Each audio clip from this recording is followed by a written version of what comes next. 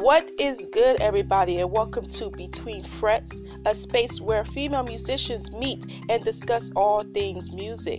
I am Shawnee Marshall, and it's the most wonderful time of the year when we get broke buying gifts. Yes, we'll be straight broke on the holidays. But speaking of gifts, make sure you go to our merch shop at fretsisters.storeenvy.com to check out our merch of our brand, Fret Sisters, and our podcast merch. Now, we have a specific deadline. If you want to meet before Christmas and have everything delivered by Christmas, you got to no later than the 15th of December so it can be delivered to your home before Christmas. Now is the time to get these orders in. You got to the 15th to get this ready by Christmas. Gift, not only gift for somebody, but maybe a gift for yourself, maybe. So yeah, probably after the 15th of December, we will be going on break from podcast till the 2020 because the holiday season is definitely busy, especially for us musicians. We have gigs and gigs and gigs and gigs, and also some of us are going to be spending some time with our families, and I hope your holiday season will be great too. But we busy wrapping things up with 2019. We do have stuff prepared for 2020, so big announcement. Yes, season 3. We are going to have season 3. It's going to be in 2020, so make sure you follow us on our social media at Fret Sisters to figure out when we're going to start the new season. Anywho, when we return, I will be joining with singer, songwriter, and bassist Satara. Stay tuned.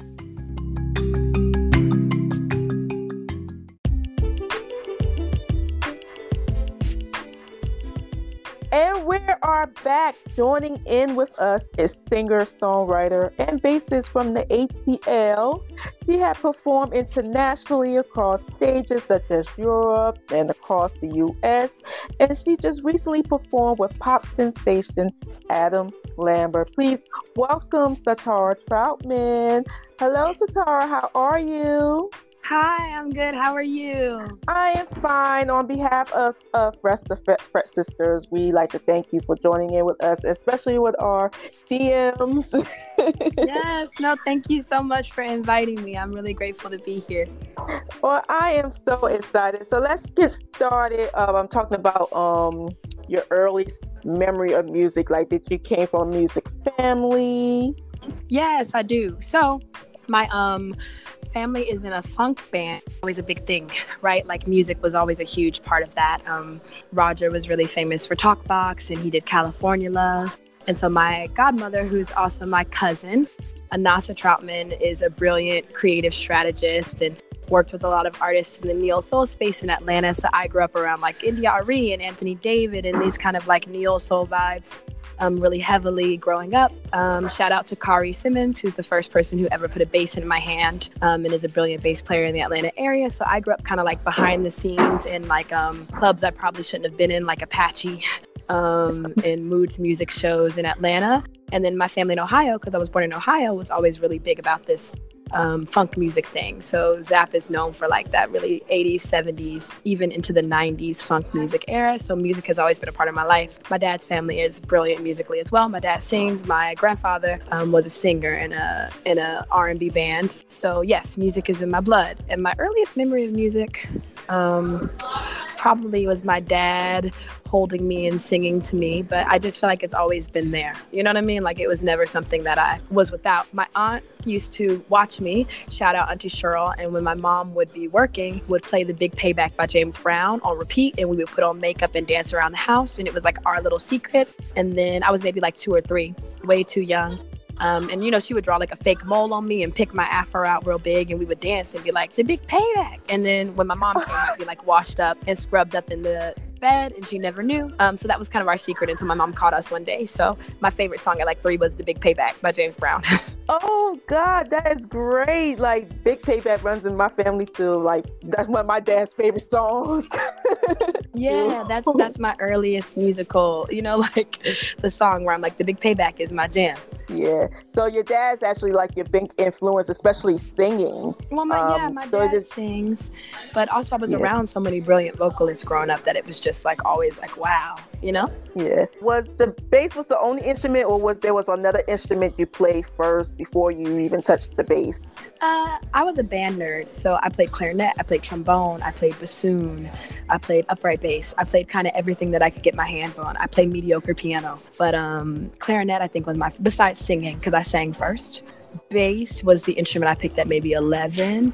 I was just like, that feels right. I really love the space between bass and voice, like all of that room in the middle. I felt like you could define so much harmony with what you do vocally on top, floating on top of like these moving bass lines. It's really counterpoint. You know what I mean? The bass moves one melodic direction and the voice does something else. And it was just beautiful to me. And I loved being able to manipulate that space. So I picked bass, but I played a bunch of things first. But as a bass player, were you like self-taught, or did you like went to school for music for bass? So I went to school for music, I did, but I was self-taught first, and I would say community taught. Like my first education was pick up a bass and go play. So like Kari Simmons, who's a great bass player, he has a bunch of really dope projects. He's from Atlanta. I watched his playing with NDRE and a host of other artists and just really admired him as a producer and a bass player, and so just kind of studied with him personally one-on-one. He was nice enough to give me a little like hangout with some good snacks in the studio and practice. And then I did that all throughout high school, like rehearsing with other bass players, just kind of sitting in on gigs if they would let me sit in and play. I played in my high school's jazz band. I went to North Atlanta, which was an art school. And then I went to Berklee College of Music for my undergrad, and I did my master's in music production. So I was a songwriting major in college and then a music production major in my master's program. So self-taught, community taught, and then definitely went to school. Oh, that is so amazing. So can you tell us your little experience from the first time you ever gigged? My first gig ever. The first time I ever did a show was in Ohio. I was singing, I wasn't playing bass. And it was something that my summer program had set up, where we went to a community like homeless shelter and we sang. And I remember it being a really emotional, very spiritual experience. I sang the solo and introduced myself, and a man came up to the foot of where I was singing, and he sat down and he just started weeping. And I remember that was the first time that I felt like, oh, I can be a channel for something, because we'll get into this as we talk more, I'm sure, but I'm a spiritualist and a medium. And so it was the first time that I had experienced that kind of spiritual channeling space in a musical way and could see the healing power of that. And I was maybe 7, and it was a lot to carry. I was like, oh my goodness, like the first time you see music touch somebody in a way, and to be the facilitator of that was an honor for me. So 7 in Cleveland, Ohio, singing at a homeless shelter was my first gig I ever remember. Yeah, even places that is not huge, like you never know, someone will touch your heart, really. Like you Absolutely. Never know. Yeah, and so it was beautiful to see. And so I was like, oh yeah, this is for me. Like this work is my work. Healing work in music. That's my lane. Yep, it definitely makes a difference. So the next question I'm going to talk about, you had a project that was released in 2017 called Self-Care, your Self-Care EP. Can you give us a little details behind that project and how did that came up to that? Yeah, so always aligning spiritual work and healing modalities with music. Self-care was kind of the theme of my life. It still kind of is, but at that point in time, I was in college and I had been really overworking myself, and I was on the brink of some really crazy and amazing spiritual experiences. My spirituality had opened up in a way where my mediumship was very uncontrolled. So I was walking around channeling and prophesizing to people in college at Berklee College of Music. Definitely that weirdo, right? I just felt that I was drained and I was tired, and I was writing these songs that were coming out of experiences. So there are 3 songs in that EP. There's Kiss Me in the Morning, which at the time I was in my first kind of serious relationship. And Kiss Me in the Morning talks about that moment before you and your lover leave the bed. And it's, the B section is bad news will meet us at the door, but before your feet hit the floor, kiss me in the morning. you know, and it's just about the purity of that moment. There's Halfway, which is about relationships where people are emotionally unavailable to you. And it was kind of a healing way for me to deal with, at the time, the tumultuous relationship I was having with my parents.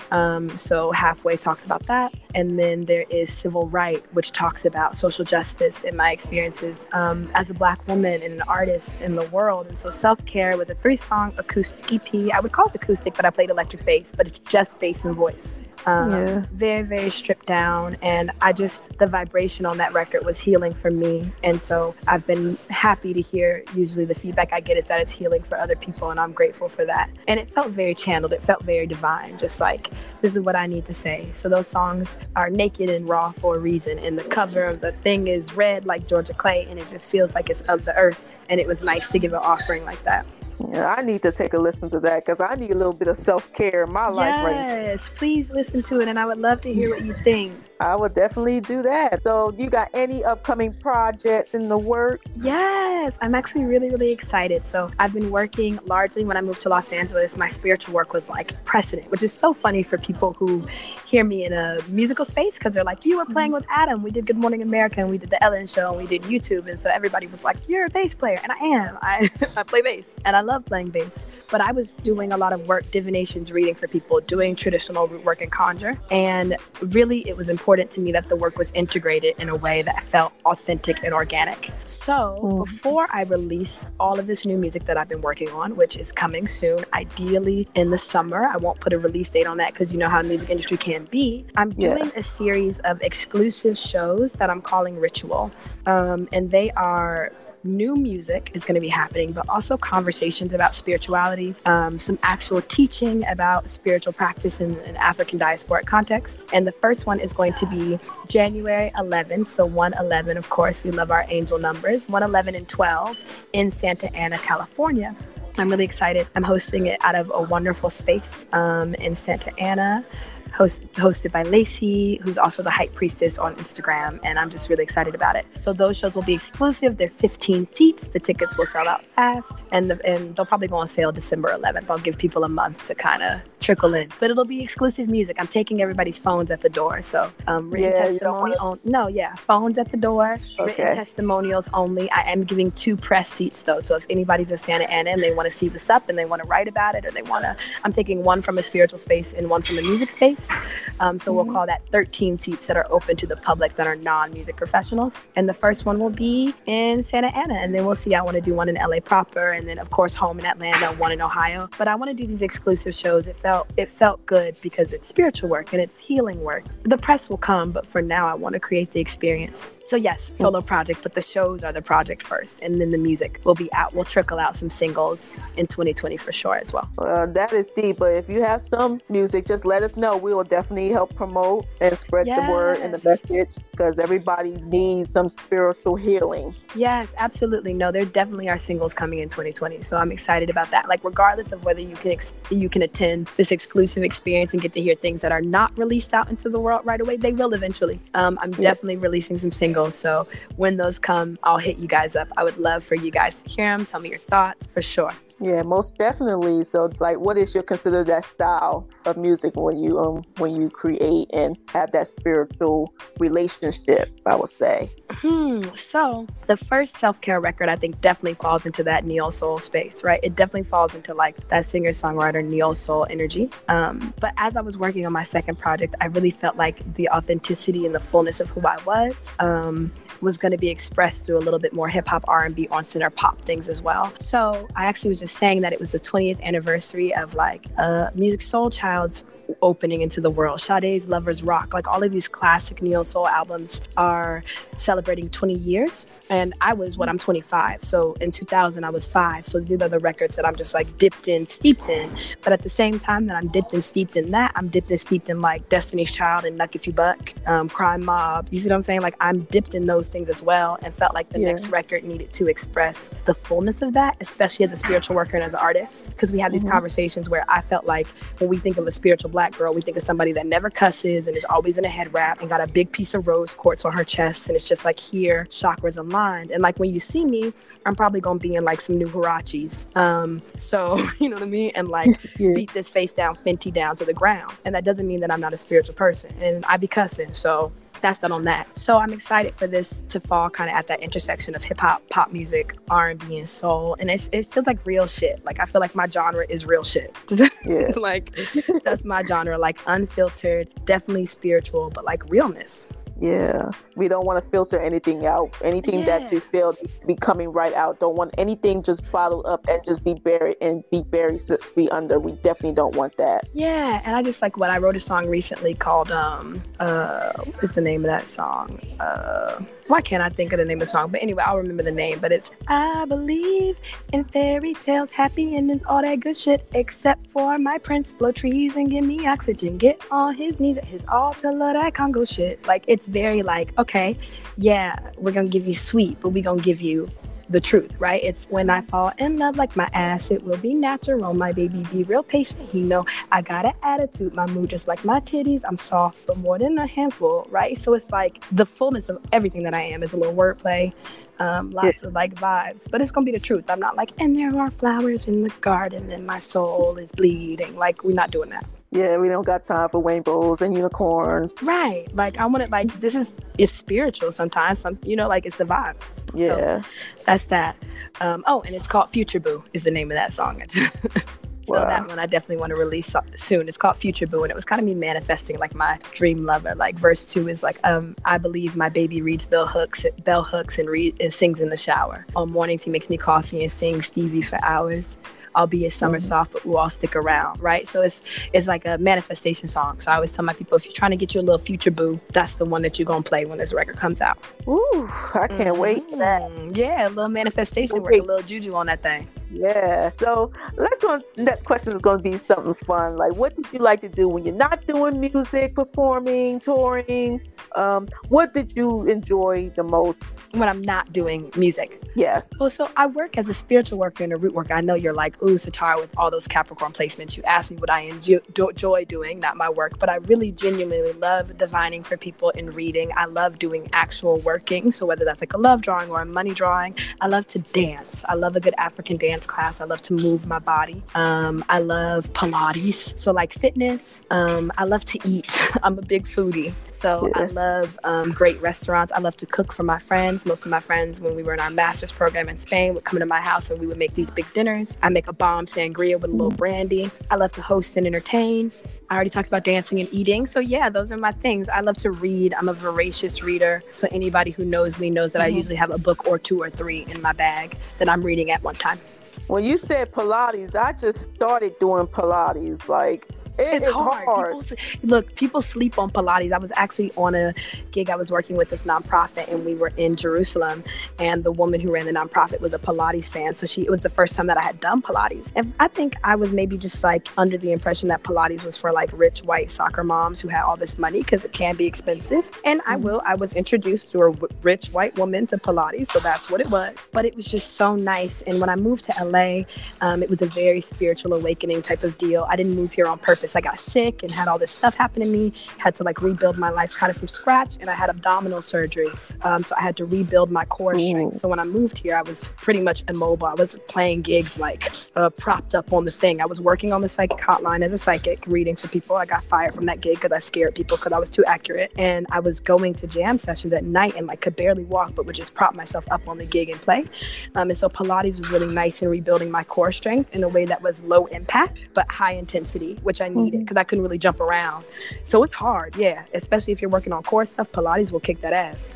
Oh yeah, it kicked mine. You be leaving like, but it makes you feel cute and graceful. I only like workouts where I feel cute, you know. So you feel so pretty doing Pilates. You feel like, and look, I'm stretching and I'm long, like I'm sweating, but just in a glorious way.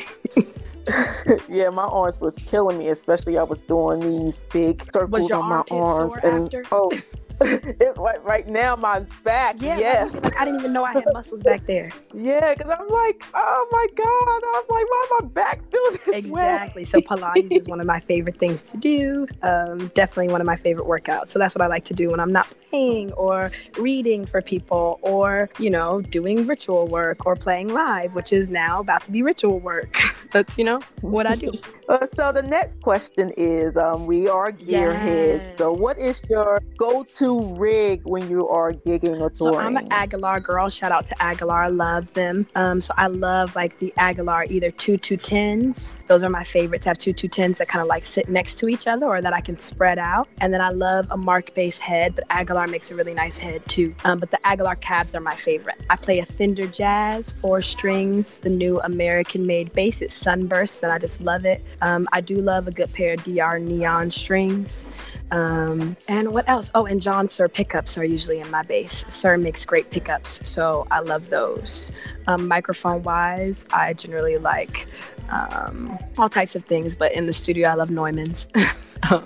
You know what I mean? Those are my favorite. But yeah, I'm an Aguilar baby, DR girl, Fender baby for sure. Well, do you have any advice for any artist that's coming up and how to navigate in this music business, especially us as women? Oof. The first thing I would say is be unapologetic about who you are and the art that you bring into the world and the way that you create it.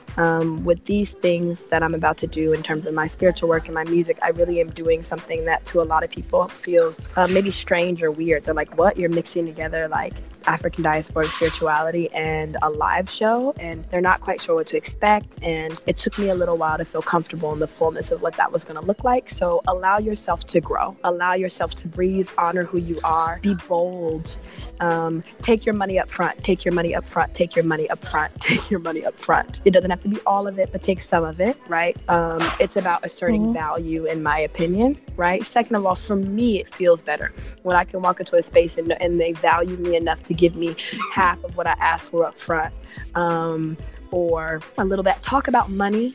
Don't be afraid to talk about money. You can hear all my Capricorn placements coming forward, right? But we can be secretive with each other. And I really would love to see Black women, especially Black women who tour, be willing to have more open conversation about what we're being paid amongst each other. If we think that it's enough, if we think that it's sustainable, I would love to see us call and recommend each other. But we need to have these conversations, because I'm gonna let you know right now, these managers think that we don't know what we're talking about, and they don't always pay us what we're worth. And so you may be lowballing yourself, and it only takes open conversation with other people who tour, other people who play, other people who are doing art to really facilitate change.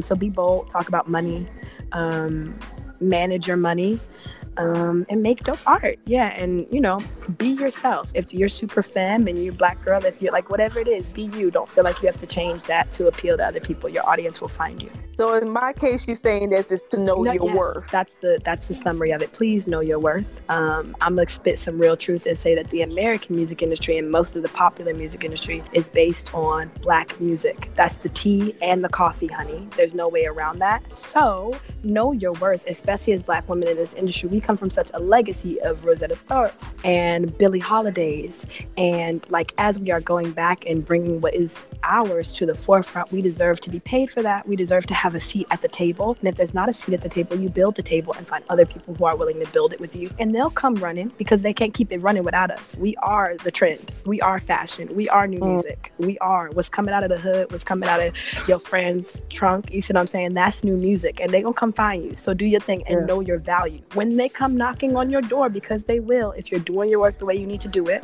you're doing it with integrity and it's good, which it is, they will come knocking on your door. And the thing that I have found is you need to be willing to use that leverage. You got to be like, oh yeah, you gonna try to pay me what? Oh no, run me this up front. It costs this much. And don't be scared, right? Just be like, use your voice, know your worth, for sure. Play hardball.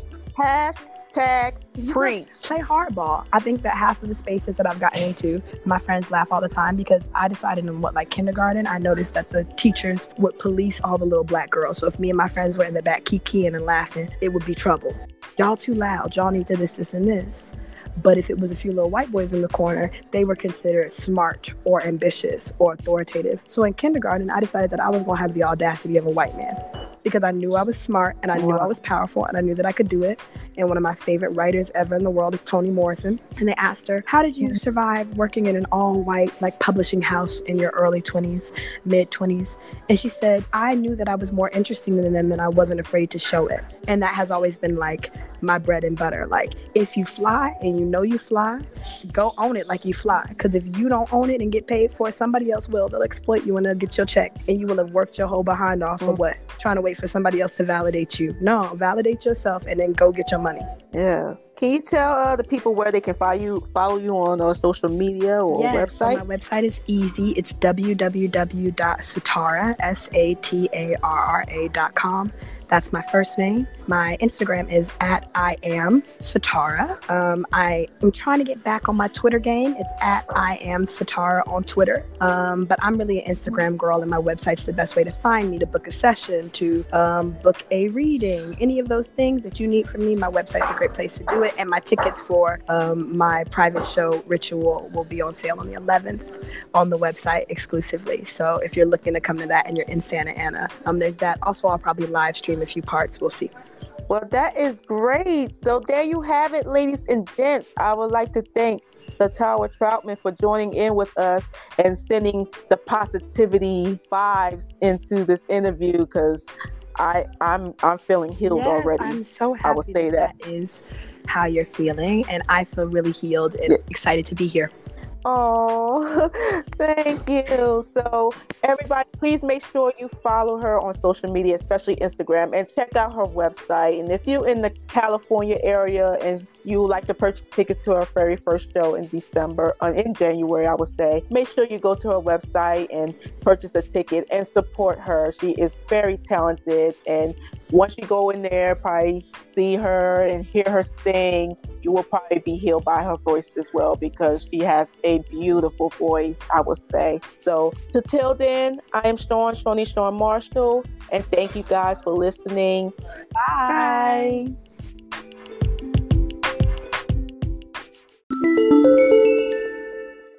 Hey, Riff Girl, what you got? Hey guys, Shawn here. On this holiday edition of Riff Girl, I would like to present my little bit of one of my favorite holiday songs.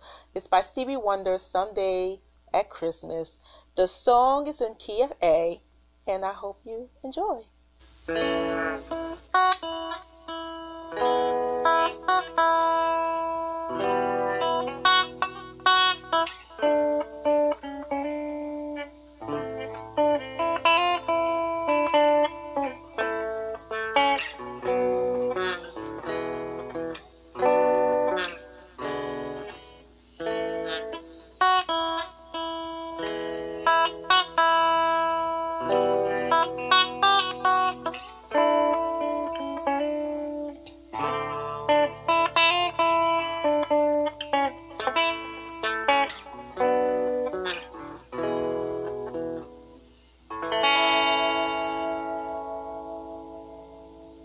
If you want to learn more about this lick, hit us up on Facebook or Instagram at Fret Sisters, or email us at fretsistersmusic@gmail.com.